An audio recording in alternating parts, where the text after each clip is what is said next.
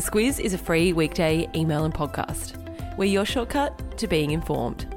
Our weekday podcast is brought to you by CommBank. With many Australians recovering from the devastation caused by the bushfires, as well as coping with the economic impact of coronavirus, this year Commonwealth Bank staff will give away more than 200 grants to community organisations and charities across Australia. Good morning, I'm Claire Kimball. And I'm Kate Watson. It's Friday the 28th of August. In your Squiz today, major sports in the US stop play. For the first time ever, a life sentence is given in New Zealand. Aged care funding, and Boris Johnson's stitch up. This is your Squiz today. Yesterday morning, Aussie time, Claire, basketball team, the Milwaukee Bucks, addressed the media saying they wouldn't be taking the court in protest of police brutality and racial injustice. The catalyst for this is the police shooting of Jacob Blake in Wisconsin last Sunday. He was shot 7 times in the back as authorities responded to a domestic dispute. Reports say that he's been left paralysed from the waist down. Police gave their first account of it yesterday. They say that they're investigating what's happened and the Federal Justice Department is also looking at it.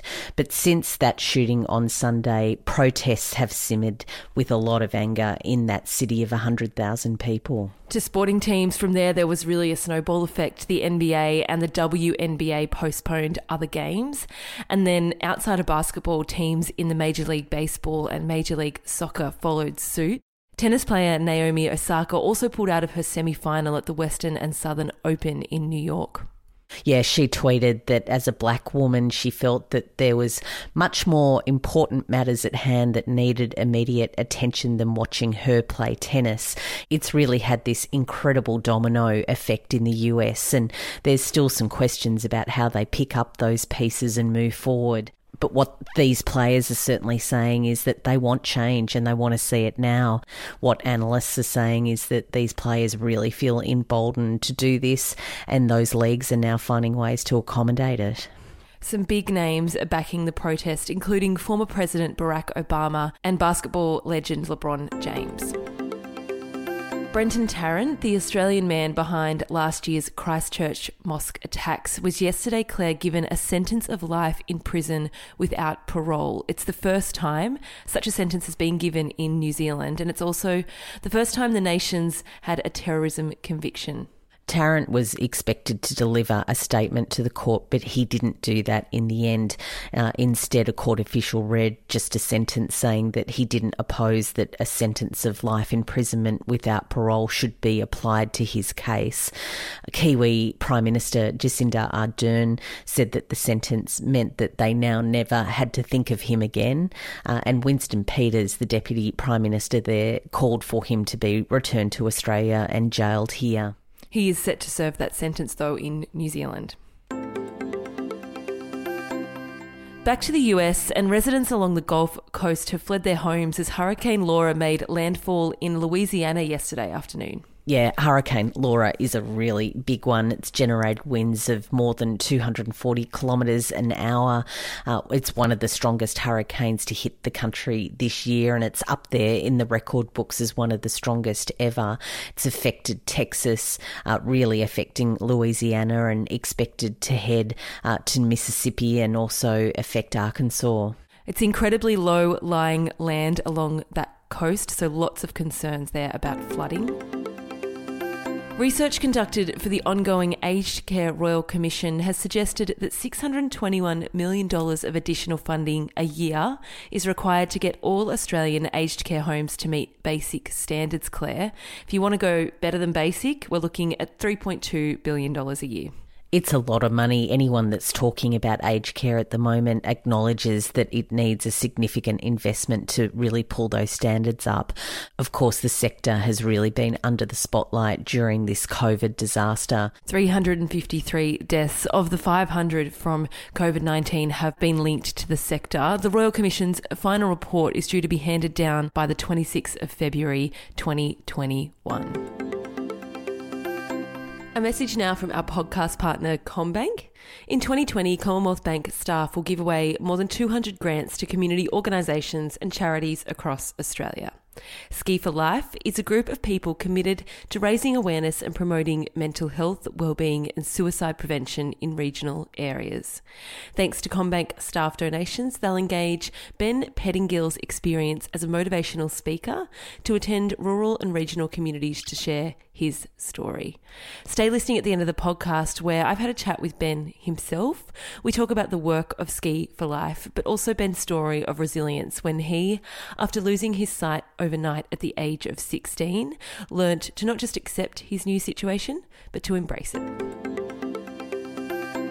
And just to completely change tack this morning, something you may not know, scientists have discovered flying foxes are quite nomadic, frequently travelling, Claire, between 1,400 and 6,000 odd kilometres each year. Look, and I'm one that usually likes to take a bit of a scenic tour if you're heading somewhere new, but these bats are taking upwards of sometimes 10,000 kilometres when they're heading between Melbourne and Queensland. And what researchers say is that particularly for people that live next to these roosts, they call them, which is where they get together and have a bit of a snooze, it's not the same group night in, night out. In fact, it's been likened to a bit of a youth hostel. They come and go and they're really nomadic as they move along. We've had bats on our podcast at times in the background. The sound of them outside my window is a real thing. Yeah, it's a fraught relationship sometimes. Sometimes. And someone with a particularly clever sense of humour has stitched up British Prime Minister Boris Johnson big time. Look, and you can put the actual issue of climate change to a side and the issue that it's Boris Johnson. I just really enjoy the fact that someone has put the thought into putting some books behind Boris Johnson when he was giving a press conference this week. They're very much into Armageddon and climate disaster, and clearly someone was trying to make a point and no one really noticed until all of that footage went to air and people were able to have a bit of a laugh. Lining the shelf behind Mr. Johnson's head were titles with, rather unflattering associations, as one report put it, including The Twits, The Subtle Knife, The Resistance and Betrayed, just to give you a little flavour of those. Friday Lights, and if you want some perhaps not so light listening over the weekend, Claire, the BBC has a podcast out called The Bomb. I really enjoyed 13 Minutes to the Moon last year. It was the podcast pick for me last year, mainly because it was an area that I was really not that interested in, and it made me really interested in space exploration and that journey to the moon. But The Bomb is in that same like. It's about the invention of the atomic bomb, about that bombing of Hiroshima and Nagasaki to end World War II, and it's really told through people who had very strong associations to that story. So, yeah, it's a good one. Friday Lights is a section of the Squiz Today email, so you can always find the links to everything in there. We'll also pop that one in your episode notes, and we'll also put in your episode notes the recipe this week. It's Jamie Oliver's minestrone. It's a good, fresh one. Doesn't take long to cook, but it's really filling. So, yeah, you might even think about getting ahead for lunches for next week. Oh, I like it. Closing out the podcast today, what's the song lyric in the email subject line? Look, I've gone for a Beyonce track. We haven't had Beyonce for a little while, and it's a link from her Black Power song, Now Let's Get in Formation. That seems to be what a lot of the teams have done as they take up this protest. That's all from us today. Enjoy your weekend. If you have time, the Squiz Quiz is out today. There's a link to it in the Squiz Today email. It's also up on our website if you want to test your news knowledge. We'll chat to you on Monday. The Squiz is a free weekday email and podcast. We're your shortcut to being informed. Sign up at thesquiz.com.au. Ben Pettingill is an ambassador for Ski for Life, a charity event that raises money for rural communities to support events and initiatives that have a focus on mental health, wellbeing and suicide prevention. Ski for Life is one of many charities and organisations around Australia who have benefited from Commonwealth Bank's community grants. Ben, thanks for joining us. Pleasure. Thanks for having me. Before we get into any talking about the work of Ski for Life, tell Squizzers a bit about you, Ben. Okay, a little bit about me.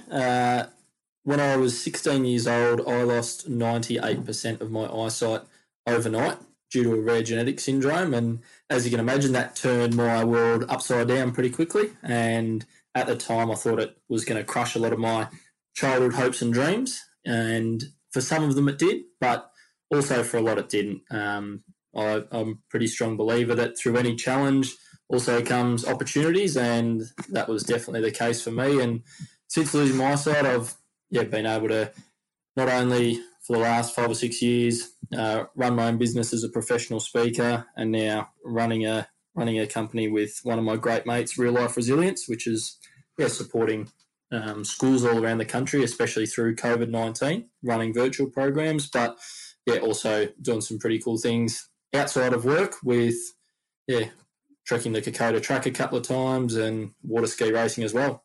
Pretty cool things, I think, is the understatement of this interview so far. Ski for Life has been running for 8 years now. It's an annual event held over the March long weekend and sees teams water ski 456 kilometres from Murray Bridge to Renmark. How did you get involved with the Ski for Life event? So not long after I finished my first water skiing race, the Southern 80, Channel 9 did a feature story on that, and Ski for Life got in touch with me after seeing the story and thought we'd be a pretty good fit together. And when I heard about the event, not only water skiing 456 kilometres over 3 days, which sounded daunting enough, the cause was something that just connected with me, something that is so important, and something I definitely couldn't say no to. So for the last 3 years, I've been involved as the ambassador, and very, very proud and honoured to be able to call myself that.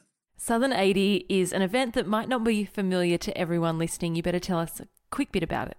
Yeah, for sure. So the Southern 80 is one of the world's fastest and most dangerous water skiing races, held at Echuca on the Murray each February. So skiing behind the boat at speeds probably up to 150 k's an hour for 80 kilometres, 125 bends. Amazing. Like all events back to Ski for Life, I assume this one will also be impacted by COVID, Ben. Absolutely it will. For us at the moment, I sit on the committee, and as everyone knows, with good old COVID-19, it's just a constantly changing landscape and environment that we're in, and Ski for Life's no different. We're just constantly monitoring it. We've got some pretty innovative ideas in case we can't run the event. And that's where CommBank's community grant might come in handy. Sorry to jump in there. I know you're keen to talk about that. We've got big plans for the CommBank community grant, which we're very, very grateful for. Due to the current circumstances with COVID-19, we're going to be putting together a virtual program, so a video-based program, bringing together a whole different range of mental health and wellbeing support providers, along with myself, and that video program will be then pushed out into schools, youth groups and communities to really raise awareness and raise support for mental health and suicide prevention in such a trying and challenging time. Anyone who's listening who's interested can visit skiforlife.com.au to find out a bit more about the work that they do. Ben, people can also donate or even volunteer.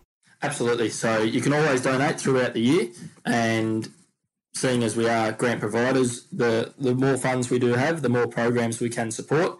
And we've got, last year alone, we raised over $150,000. So there's definitely a large pool of funds there for people access. So definitely encourage people to look up Ski for Life if you've got an idea or want to get something happening for mental health or suicide prevention. Definitely encourage you to do so. Ben, thank you so much for joining us. I'm looking at your website as we speak, and I like that it says in big words, he's not your average guy, yet he's as down to earth as they come. I think that sums you up pretty well from this short little time that I've gotten to know you. Oh, I hope it does. That's it. This interview is brought to you by our podcast partner, CommBank. This week, our podcast is brought to you by Aware Super, one of Australia's most awarded super funds.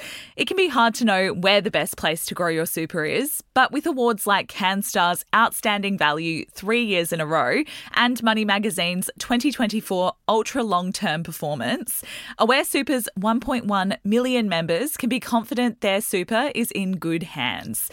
Visit aware.com.au/awards to find out more. Awards are only one consideration. Read the PDS and TMD on the website.